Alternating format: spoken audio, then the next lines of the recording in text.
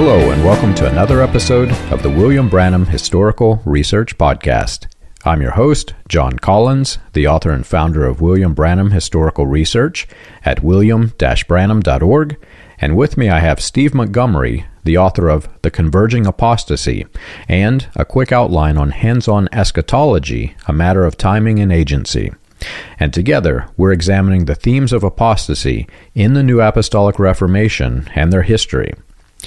Steve, I'm so excited to continue on with this. As the listeners know, we're discussing the connections between Jane Lead and the Christian identity, and we're getting into some characters that, for the overall podcast, as we're getting into the weaponized religion study as this goes on in this year, we're getting into names and faces that people are going to start connecting the dots of just why and how all of this comes together, why it's so important. And your research has been invaluable for helping me map out and connect all those dots, because while I was focusing on the politics side and the criminal underworld of the religious movements, you were studying all of the thematic issues that existed. And quite honestly, it's so overwhelming, it would be impossible to do both. So as we put our research together, this is something that, honestly, I've looked far and wide. I don't think there's anything out there that even comes close to covering this. Yeah, I agree with that, John. And one of the things that is, we're talking about Jane Lead and her role in all this. Previous podcasts, we did talk about something very specific in her writings that talked about the role of England, where she was from, and the role of England in bringing about all the blessings on earth. And then, of course, Richard Brothers and the Christian Identity Church of John Rowe picked up on some of the things she said, and she was an advocate of these same sorts of things about a couple of hundred years before John Rowe. So one of the things that came up recently that I wasn't aware of is just by looking at the titles of some of her works, that same reference to England as being the location where, of course, Anglo-Saxon folks began to have these blessings for the whole earth. And of course, that fits in nicely with the British Israelism. So again, I think one of the major components of how this sort of stuff spreads and how it metastasized, if you want to use that word, is through the doctrine of ongoing revelation. And looking back at Jane Lead's writings, you find that constantly referenced to, sometimes even beyond what, say, the NAR would say, at least what they would be, if they were honest, they would say. And that is, she said very specifically that let nothing hold you back from new revelations from God, not even the scriptures themselves. So she makes very clear that anything goes. And of course, for folks that are in the Manifest Sons of God teachings, people are influenced by the lighter rain, the anything goes is a big factor because their prophets end up taking them quite often into pyramidology or ufology or Christian identity. And so one of the major locations or major people in all of that is that her teachings easily come to somebody that I know you're quite familiar with, John, and that is Wesley A. Swift. You're right. Wesley Swift, as we start getting deeper into the podcast this year, he is going to be a name that is coming up quite often. And I won't get into it deep in this podcast because we're going to explore it quite a bit more. We have mentioned it previously in the historical podcast, but William Branham reintroduced or rebranded, however you want to call it. It was not divine revelation and brand new to him. But William Branham took Wesley Swift's Christian identity, the two-seed doctrine, and he claimed it was a divine revelation and basically just renamed what Wesley Swift had taught, brought all the theology that Swift was teaching, took the words black and the words Jew out of it, but then gave the same lineage so that all of his listeners would assume that he was referring to black and Jew, and then introduced it into latter rain. And as you know, latter rain was very, very grounded in this Christian identity theme. But where it gets really interesting is we're going to be introducing some new characters and new faces into the podcast and the research. One of them is Gerald L.K. Smith, because Smith was deeply involved in American politics. He started the America First Party, which isn't the same as the America First Party you hear today. But interestingly, there's a lineage that traces back to the same thing. So it literally is the same type of party that evolved from it. But Gerald L.K. Smith was the head of the California Ku Klux Klan, and Wesley Swift was his second in command. And they were in California rebuilding the Klan at the same time that Roy Davis, who is, William Branham was his second in command. Roy Davis was out in California at the same time. They were, of all things, they were raising money and creating this big orphanage scheme to fund the Klan. And then just a little time after this, the Klan evolves and emerges out of California. So all of this is connected. Again, I won't go too deep into it right now, but where it gets interesting from your research is that while I'm looking at the politics and I see all these connections coming together from a doctrinal standpoint, from a thematic standpoint, many of those themes begin to blend into both movements. So there is definitely cross-pollination happening.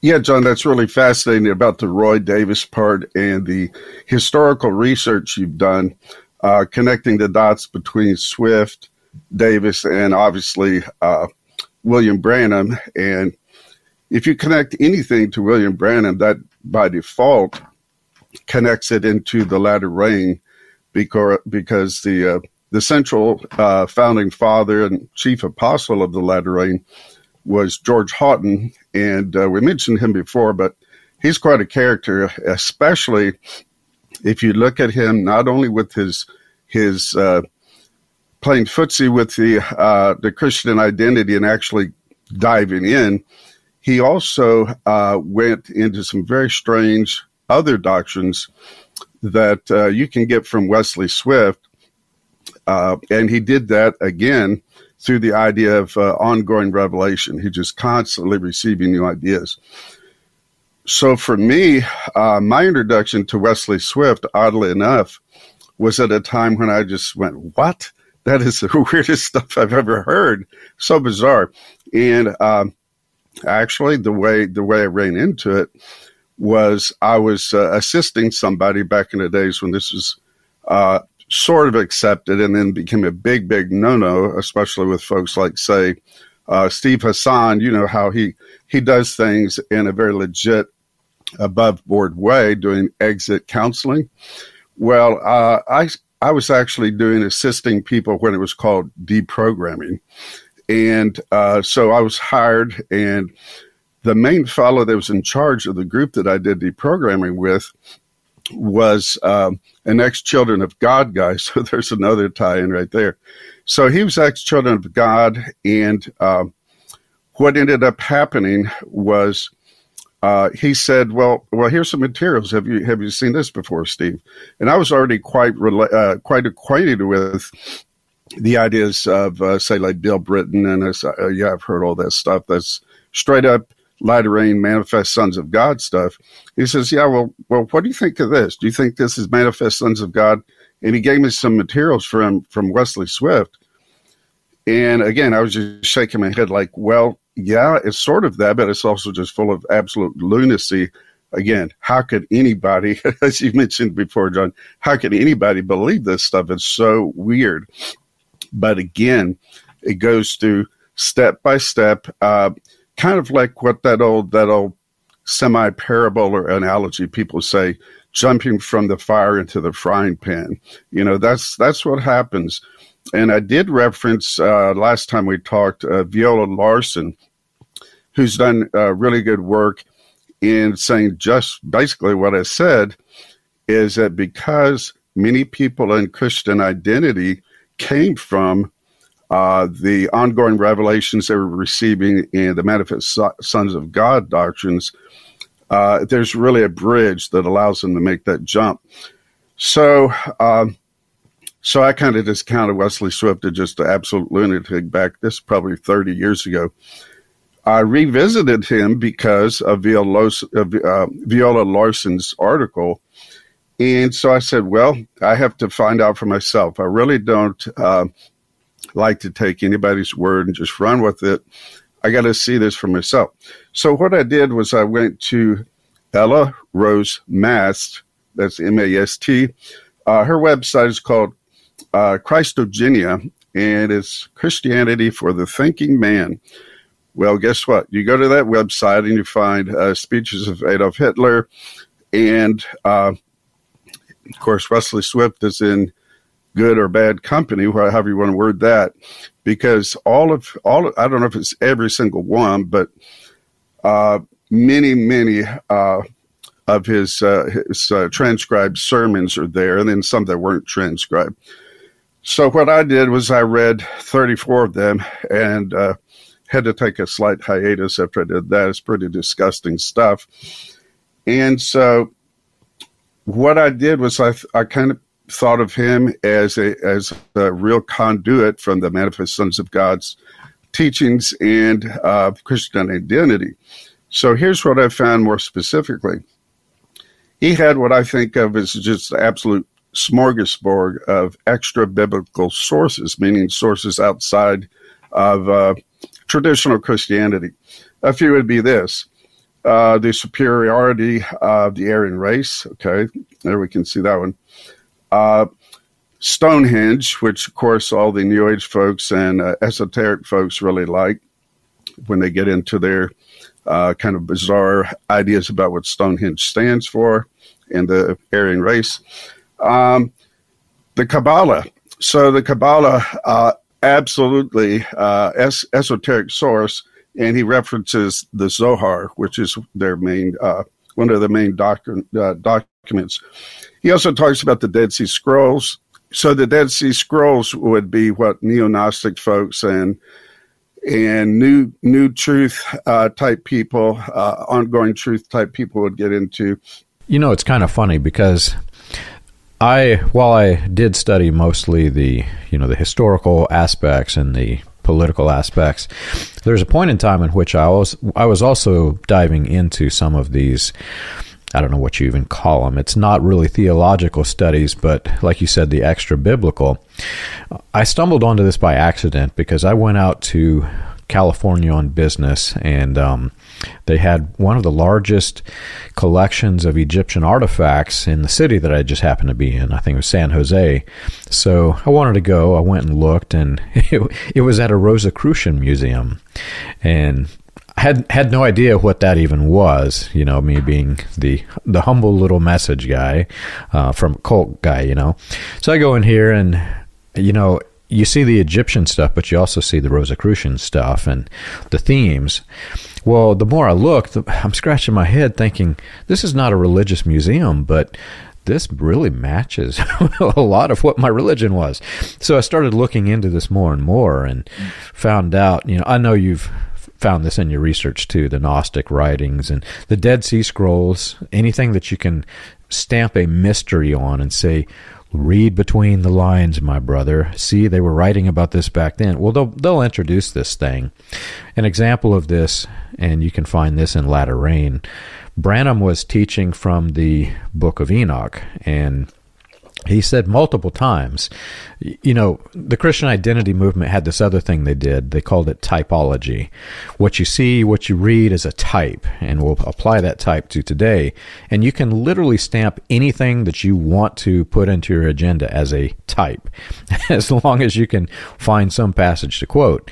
Well, Branham would type Enoch to his small little group, and he would say that, Enoch was translated, but he stayed on earth 500 years to walk with Noah. And Enoch typed the bride, while Noah typed the church that wasn't good enough.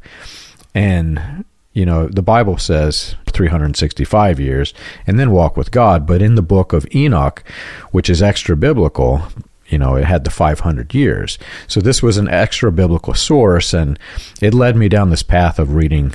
Well, if he got it from there, what other sources did he quote? And I've read all the Dead Sea Scrolls and a lot of these things that people would just shake their head. What in the world are you doing, John?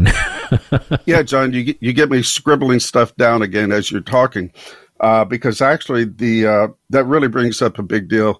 Moving back into more of the solid, if you want to call that, Sons of God teachers, Bill Britton, who I've harped on quite a bit, read quite a lot of his stuff. I heard his old tapes that he did and communicated with his daughter. Bill Britton would call that types and shadows. And actually he would say that it's here a little, there a little, precept upon precept. And he would take things from the Old Testament and call them types and shadows. And as you said, could dream up all kinds of stuff where he said, no, the plain meaning isn't anything like what you just said. So I found this very interesting. I can't remember if we talked about this yet. Maybe we did. But there's a ministry called Good Seeds. And a Good Seeds, Tyke and Terry Crisp, that's CRIPS, they talk about these same sorts of things with Britton, George Houghton, George Warnock.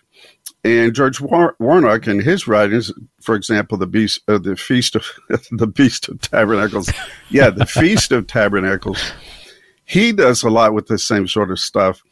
So something very interesting came about with all of this is a friend of mine who was an ex-New Ager sent to me a document called The Amazing Neo-Pentecostals and Their New Age Teachings.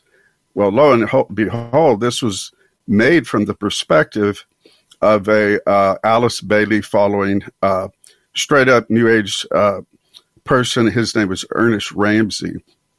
And Ernest Ramsey found the writings of Bill Britton and George Warnock and really promoted them and said, hey, these guys are teaching the same kinds of stuff as us, and we're looking for the reappearance of the Christ and externalization of the hierarchy, all those things you get from Alice Bailey and her disciples in the New Age movement. And the reason was they said that Bill Britton and Warnock were teaching more these types and shadows, and this was more of a Kabbalistic method of finding truth. And so, yeah, that was like a real mind blower. And the reason I brought up the Crisp and at the Good Seeds is they also are quite aware of the parallels between essential New Age teachings with more of what they call the sonship message, which is manifest sons of God.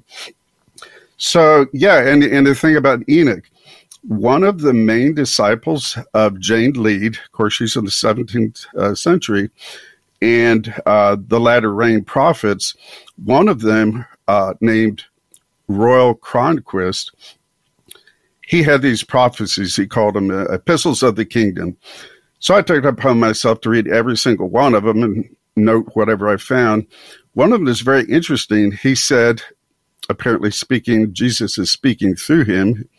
He says, can you handle it if I reveal the secrets of Enoch. Ooh, that's like a real leading comment there. And so, yeah, he teaches all kinds of wacky stuff that he got apparently from Enoch and everybody else. He's real into the Great Cloud of Witnesses, which I know you can get that from Swift. So coming back to Swift, the Great Cloud of Witnesses is sort of like a Christianized, baptized version of what New Agers would think of as spirit guides and what Valentinus would have called the pleroma, which is the spiritual realm. And so making contact with them and even in allowing them to channel through your body is one of the teachings that you find in the Sons of God message. You probably run into this, John, is that Swift also taught the same sort of thing that comes from Enoch, or the book of Enoch. He calls it the Watchers. He says, the Watchers are circling the globe and looking for people to assist. Jane Lead said that in a similar fashion, that those of high and mighty position in the heavenlies are looking for those on earth through whom they can communicate truth and essentially come into union with. Yeah, this Watchers theology, it was something that I grew up with, and we didn't call it that, but William Branham had essentially rebranded the Christian Identity 2C doctrine of Wesley Swift and the celestial bodies doctrines. And Branham claimed, these guys used the UFOs to their advantage. They had been teaching all of this extra biblical revelations, and whenever they introduced themes from, the book of Enoch and whatnot, if they could tie it to anything in current events, it would further emphasize what they were saying, and people would go, oh, I see this in current events, so it must be true. So they got a lot of mileage out of the UFO craze.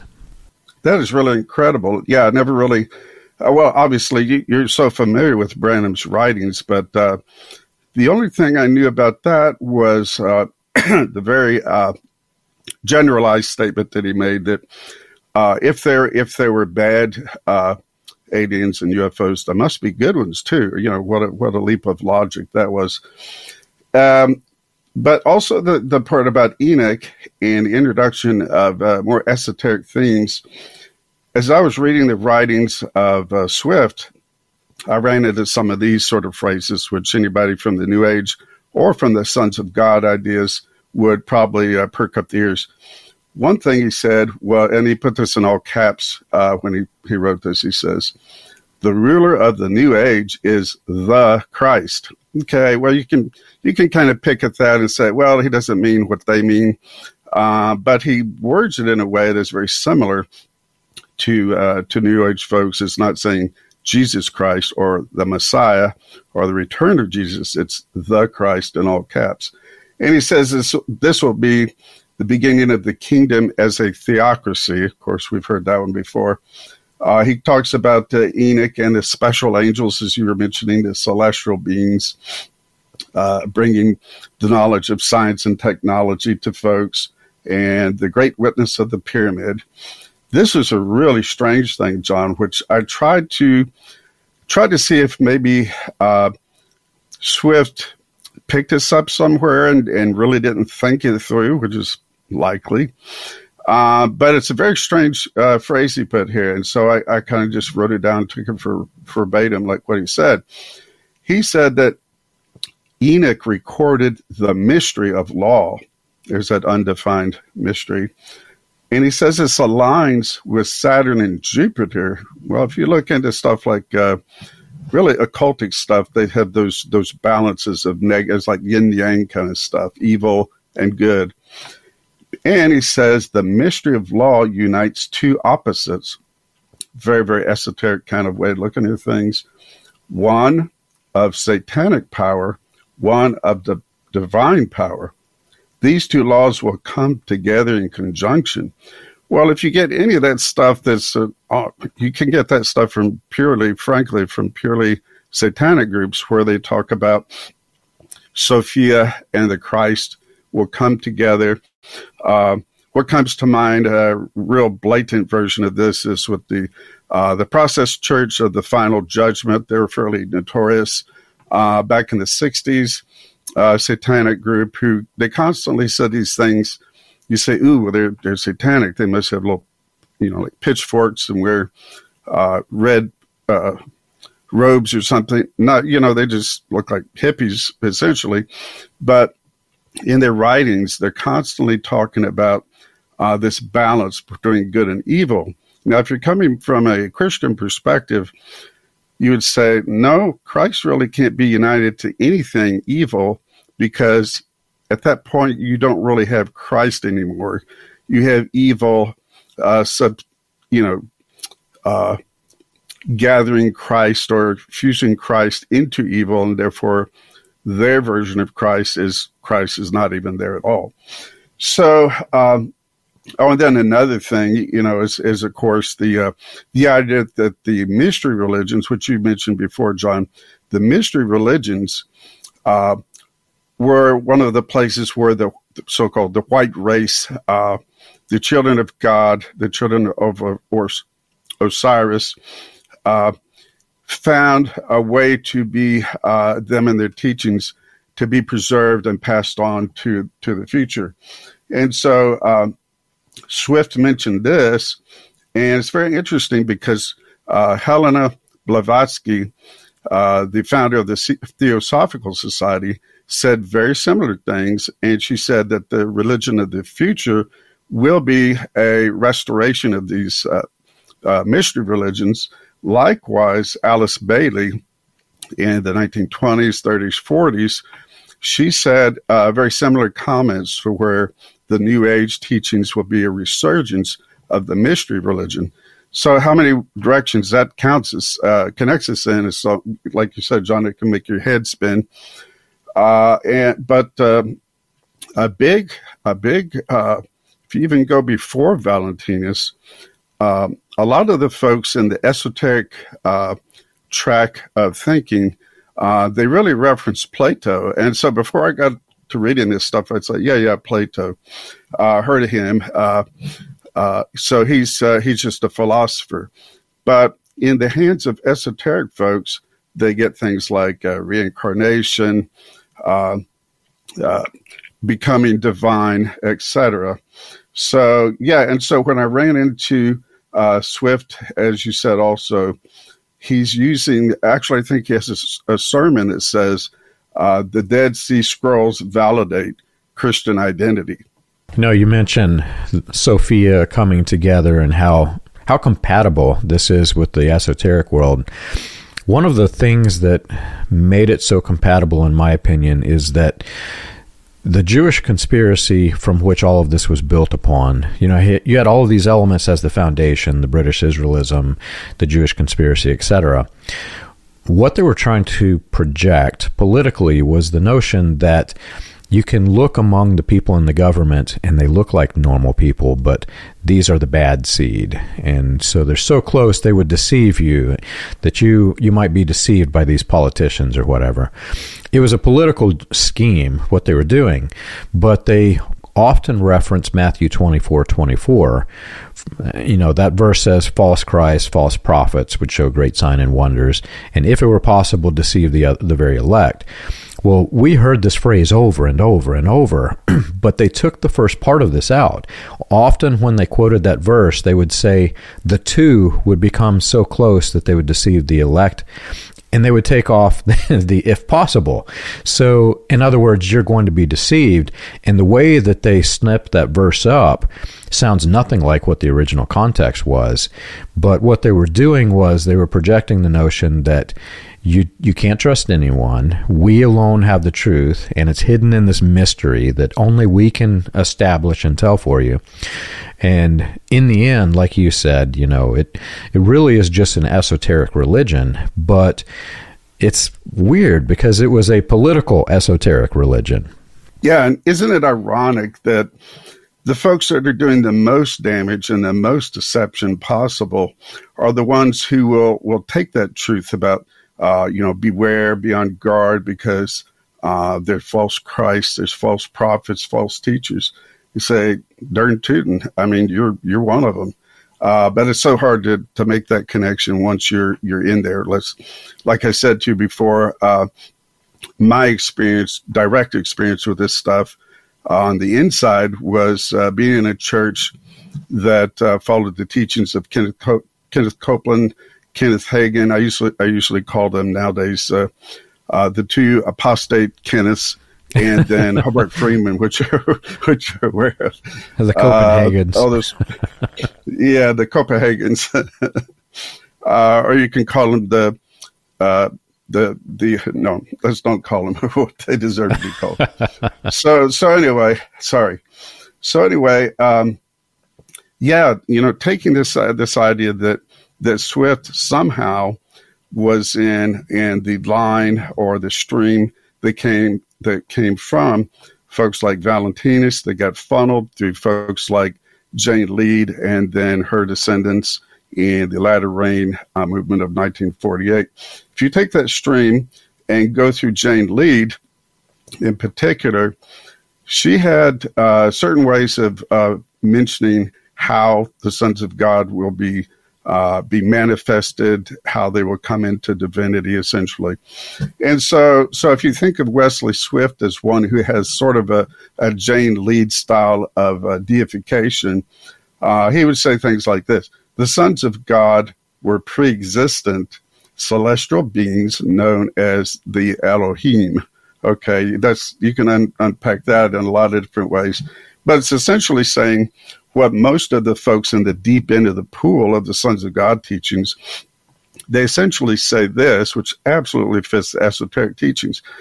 They say that before we were incarnate, we were basically angels, divine. We were, quote, the sons of God, but they mean something different by that. Divine beings. We became incarnate, and now we're sort of absolutely fitting with the esoteric world.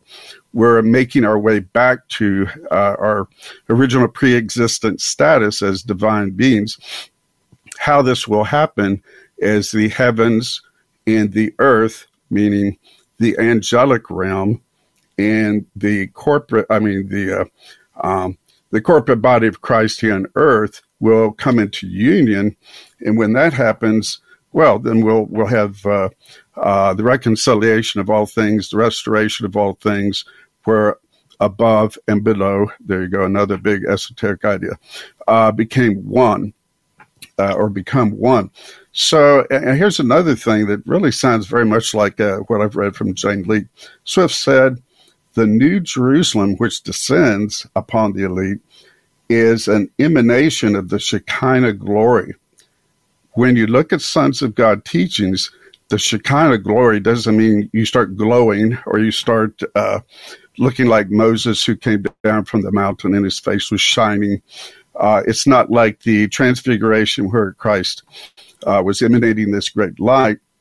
You find it in their teachings. You can pretty much equate the Shekinah glory with the parousia and with the coming of Christ in the individual personal beings from the great cloud of witnesses. So if you equate all those things, then okay, yeah, this New Jerusalem is descending. It's not actually a city and their conception. It's a great return of the spiritual world, and you definitely get that in Swift. He sort of locks it in or connects it with UF ships, returning to the earth, and neo-Nazis talk about that kind of stuff again. But if you get it down to the basic general idea, it's very similar. There's a connection, and so he said that this is a covering which will belong to all the sons of God, which will descend upon you and restore immortality. Restore immortality, yeah, because if you're a son of God in the heavenlies and you're essentially an angelic being, when you became incarnate on earth, you're going to have to make your way back to that immortal status as an angelic son of God. And so this restoration of immortality, the covering if you're not really into the deep meanings of that, you say, oh, the covering is sort of like a protection. Well, not really. In this sort of, like I said, the deep end of the pool, covering is referring to something like the new Jerusalem descending upon you. It's a means of becoming divine, immortal again, they say. And so here's what he says. Now, this sounds like Jane Lead, like Bill Britton, even like folks like, say, Ann Jimenez, who tries to tiptoe around this stuff and not say it too explicitly. But Ann Jimenez, this would have been in the 1980s through 1990s, a little bit in the 2000s. She being influenced by Bill Britton, and you can see how that goes backwards. Bill Britton being influenced by Jane Lead, Jane Lead being influenced by all the esoteric thought. But Ann Jimenez says, I'm so sorry. This is Wesley Swift sounding like Ann Jimenez. He said that the manifestation of the sons and daughters of God is going to be the most important event that ever happened in human history. You know, you like you taking the notes whenever you're talking, I'm taking notes. And the Shekinah glory, I can't tell you how many sermons that I heard about this growing up. And whenever we left the cult and went into, you know, the Christian world and understanding that the Christian meaning of this is simply where 2 or 3 are gathered in my name, I'll be in your midst. That's literally that's the Christian method of believing this. But in latter rain, see, William Branham associated that to his alleged halo. And that halo was widespread among latter rain as belief that this was the Shekinah glory coming down. And so you'll hear sermon after sermon after sermon about the Shekinah glory. And the meaning of it is different because me as a Christian, believing I was a Christian in this cult that pretended to be Christian, if I went with a friend of mine into their house, and I'm talking about Jesus, and we're two gathered in his name, right? I wasn't allowed to believe that was a Shekinah glory. It was only this wonderful thing, this manifestation of God. And you're right, it was Wesley Swift taught this, and the version that William Branham had, I think it might have predated Swift. As I mentioned, there's some cross-pollination there. I think Swift may have actually taken that from the latter rain movement, but in either case, what it ended up with, that whole theology was esoteric in nature, not Christian in nature, just as you pointed out. Yeah, and speaking of esoteric blending or coming into contact with sons of God, and then whatever connections that led to with folks like Swift and Christian identity. There's something that I ran into at first, and when I was doing research, it sounded like an absolute contradiction, and I couldn't really wrap my head around it, but I had a hunch. And so I pursued the hunch and tried to figure out what it was about. So here's what it was. In Sons of God teaching and in Lead, and even in Valentinus, so we have fewer of his documents to analyze. Mostly it's from the church father Irenaeus that we know about Valentinus. So in all of those venues, if you say, there's a concept that there's a segment of the church or a society or both that will not make it, and they will have to be literally physically removed. Okay, so in Valentinus's situation, he said that there's 3 different levels of humanity. And boy, this sounds a lot like George Warnick, and actually sounds a lot like Alice Bailey, like the first 3 initiations is what she would call it. So for Valentinus, there was the lower realm, the middle realm, and the higher realm. And I don't even really care about the labels. So he calls one the pneumatics, one the psychics, and I forgot what he called the other one. The names right there don't really matter, but it's the concept. So the upper level literally will be infused, receive bodily their angelic counterpoints. This will make them sinless. And so they would receive, quote, the light or the personal bridegroom spirits, That's what he would say. That group, and it's like there's an eschatology to it. It's not like, yeah, we can kind of do this. It comes and goes. He's actually got an idea where at the end of time they will be fused. Well, what else happens? There's a middle branch. That's the average Christians who may receive the gnosis, but so far they haven't. So they're either going to be destroyed, or maybe we'll keep them around and see if we can't convert them. Then there's the bottom realm, and they will literally be taken out. They'll be destroyed at the so-called eschaton, meaning the end of time. So what I found was that kind of stuff, I could find it all over the place with Sons of God teachers like George Houghton, Royal Cronquist, Sam Fife, Bill Britton, Preston J. Eby.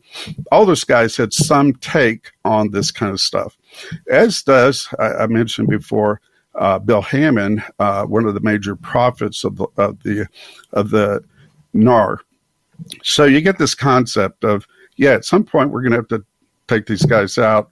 God will supply the means, or maybe we'll take physical means like, say, guns. Who knows? But the concept is there. What I began to find out with Jane Lead, and I also saw this with Swift, was very fascinating. They had a sacred purge with a caveat. Okay, what in the world could that mean?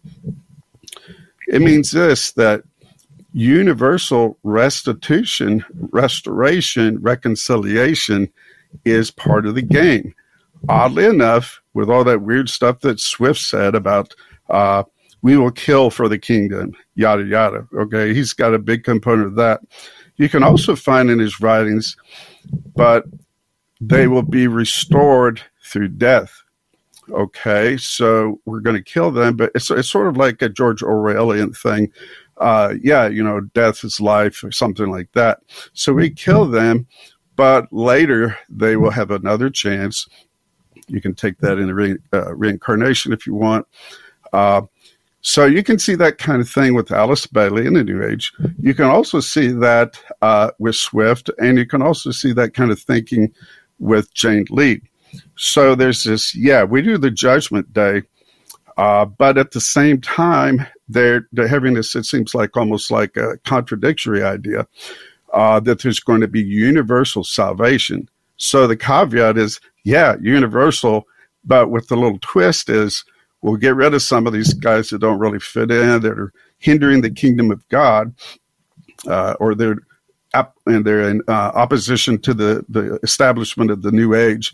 They'll be taken care of, gotten rid of, but in the end, everything will be okay because they will be saved in spirit, even though the body or the flesh, as I would say, would have to be destroyed. So here's a couple of things from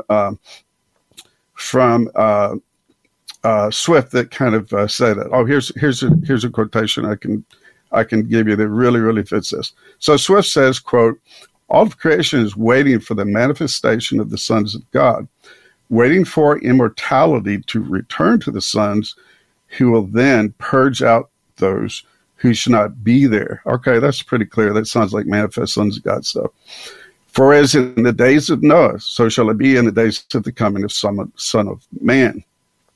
At that time, the overwhelming armies of God will remove the enemies from the face of the earth.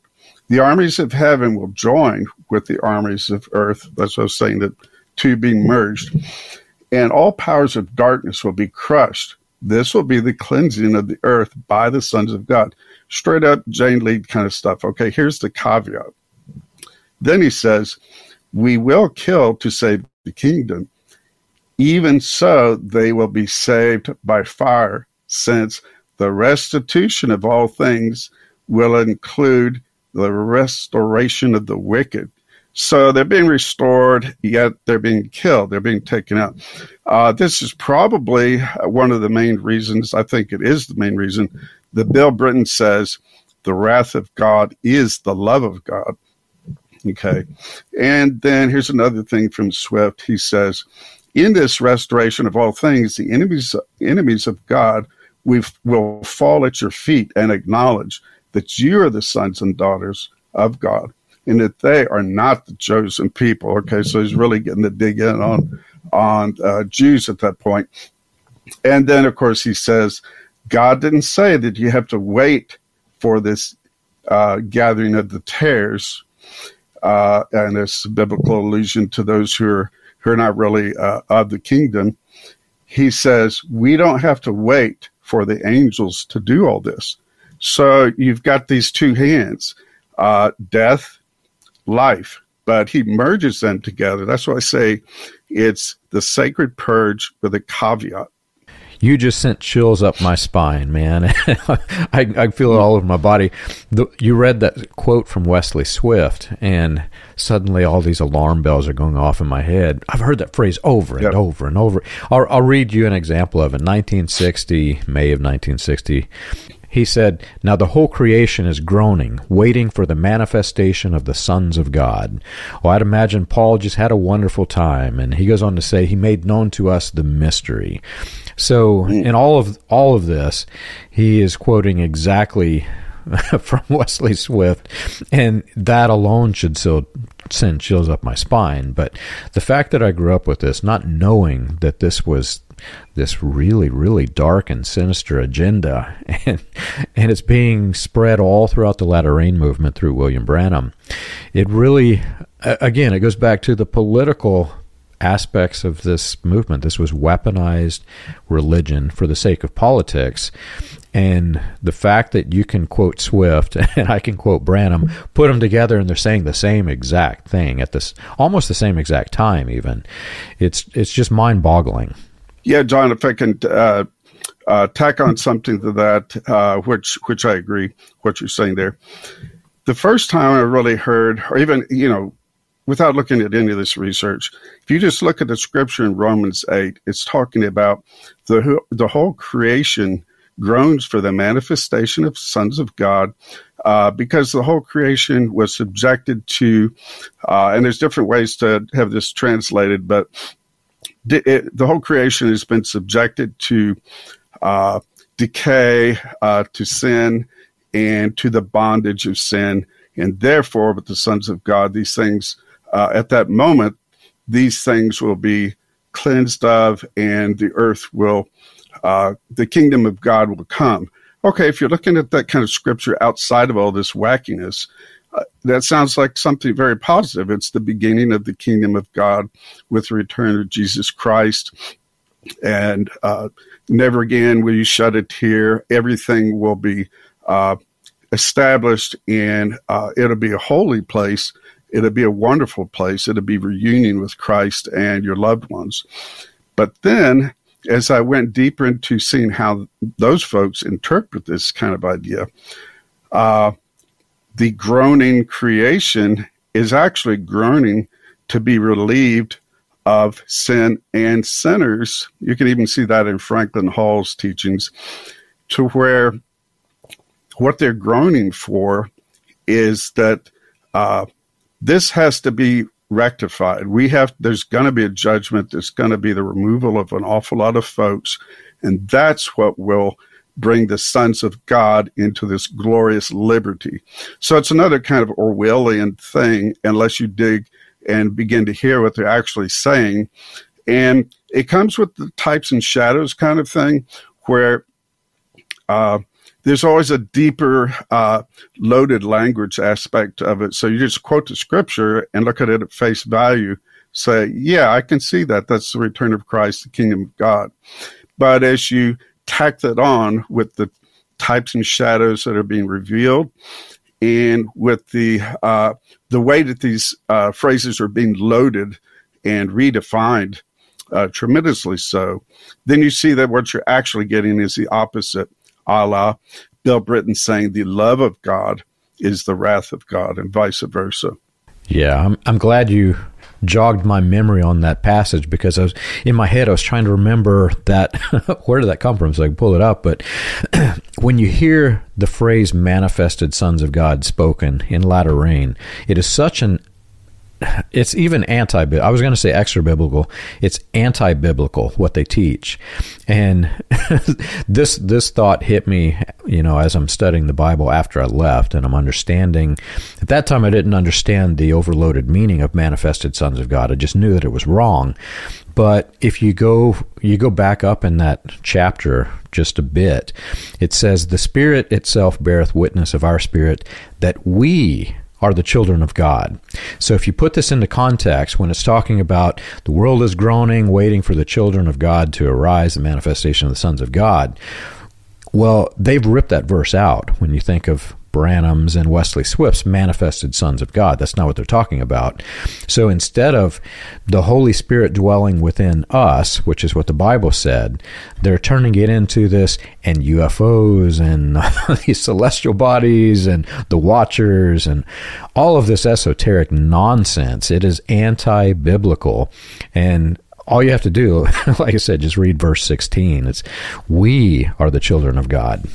Yeah, John, if I can throw a little zinger at the end, a little can of worms to be opened up later. Another thing that I found that was quite fascinating was, as I was researching this deep into the pool with the Sons of God teachings and simultaneously looking at the Alice Bailey version of New Age teachings, when Alice Bailey says the externalization of the hierarchy, and she predicts that the process will begin sometime in 2025. So, yeah, so what? Who knows what she really means or what will occur. But she says the externalization of the spiritual hierarchy is essentially these divine beings being channeled through a willing host to help prepare the world for, quote, the Christ. Well, if you look at the Sons of God teachings, they run very parallel with that, where the manifestation of the sons of God is not those really that are present on earth being perfected. And yeah, here we are. We're being manifested. We're the wonderful sons of God who are the elite. It actually means, when you look at Royal Cronquist, David Ebal, Bill Britton, and Jane Lead, what it means is that the spiritual beings, in other words, those who are already the spirits of just men made perfect in the heavenlies, i.e. the great cloud of witnesses, they will be manifested through the sons of God. That's what makes them the sons of God. So they're already sons of God in the heavenlies, waiting to be made manifest through the many-membered corporate body of Christ on earth. So in essence, the externalization can be equated with the manifestation. So that's, like I said, it's a can of worms, but it's something that I don't really see a lot of folks aware of that. But yeah, what it does is it aligns the really wacky New Age ideas with really wacky Sons of God ideas. Yeah, in the end, when you take a step back from all of this, when you're in it, it's different. When you're in it, you're in the hype, you're in the emotion. They're really playing like the puppet on the strings. They're really toying with your emotions to try to keep you in this thing, right? When you come off the strings and you're sitting there thinking about the fact that you don't have these strings, that they're toying with your emotions, you really take a step back and you think, all of this just doesn't make sense. It is so it's so far out there, right? But when you're in it in the heat of the moment, you don't recognize that. But getting away from this and simply just, I think I've mentioned to you, I know I have the others, I just read the Bible like over and over. So I lost count, but it's between 10 and 15 times. Just simply reading the Bible will help you cleanse this out of your mind, because what they're telling you and what the Bible says, when read in context, is completely different. Not even the same religion whatsoever. And to think that, my perspective was the latter rain side through Branham, but to think that all of these movements that came that were built on top of that, to think that they're stacked up and some of them still standing today is just, for me, it's surreal to think that on such a false foundation that those things can even exist today. Yeah, I think it comes down to rewording, repackaging. It's like Jane Lead 101, Jane Lead 102, and Manifest Sons of God and William Branham and Wesley Swift. Same thing. It gets repackaged. And so what I do when people say, this stuff is not related, technically, if you look historically, some of it is not directly related and connected. But if you go to the general, I'm an ex-English teacher. So what you have the kiddos do constantly is you either want them to elaborate on something because they say, I had a great summer. Okay, great. That's wonderful. Let's expound upon that. Or what you want them to do is be able to read something that may be much more wordy and detailed and summarize it. What is the central truth here? What is it in general? How can you bring that down? And actually, there's a funny website. I think it's called, I forgot the name of the website, but they have stuff like they have, say, like Shakespeare in a minute. So they'll take like Hamlet, and it'd be Hamlet holds a skull, Hamlet kills stuff, Hamlet dies, and that's it. So that's the summary. So what they're and I think I probably got that wrong, but they'll do Jane Austen and others who sometimes are very verbose and went on and on and on. And so I try not to let my students get a hold of that because they would take a book that maybe we had to read and they would follow suit. But my point is that when you look for the general, spaceships returning, angels returning, watchers returning, sometimes it's just called that the Great Return. Okay, so whatever they are, they're beyond human abilities and humanity here on Earth. They're somehow higher, and the idea is they're going to return to either help or to infuse or to show the way, to communicate through. But you have these commonalities. And then, of course, the same thing with theocracy, like, C. Peter Wagner. I don't remember hearing him ever say the word theocracy. Influencing society, okay. He generally means the same when you see his definition. And also taking dominion, that's a Sons of God phrase. Of course, the NAR folks prefer to say other ways of saying that, like the 7 mountains, that they will take control of. So generally speaking, it's the same stuff. There's just so much here, and I'm so excited to get into this with you, Steve. I know we've got more to do. We're kind of planning out the roadmap of the Converging Apostasy podcast, and it's, as I'm reworking the historical podcast, how they all, come together. I think the listeners are just going to be mind blown when they see all of this. You've changed your book names, and I think you have a book out there. Why don't you tell our listeners again how to get your books? Yeah, John. Well, first off, thanks for having me again. Really enjoy doing this. And I think it can be valuable to folks in different ways. I have 2 books out now right now. Both of them are paperback and ebook. The first is a fairly long one, 470 some odd pages, and it's got loads of detail. It goes through the 10 different themes that I think I find being expressed through apostasy. And the title of that one is The Converging Apostasy. The other one I'm thinking of as a primer to that, and it's really short. It's about 60 pages, paperback or ebook. I called that one A Quick Outline of, quote, Hands-on Eschatology, unquote, A Matter of Timing and Agency.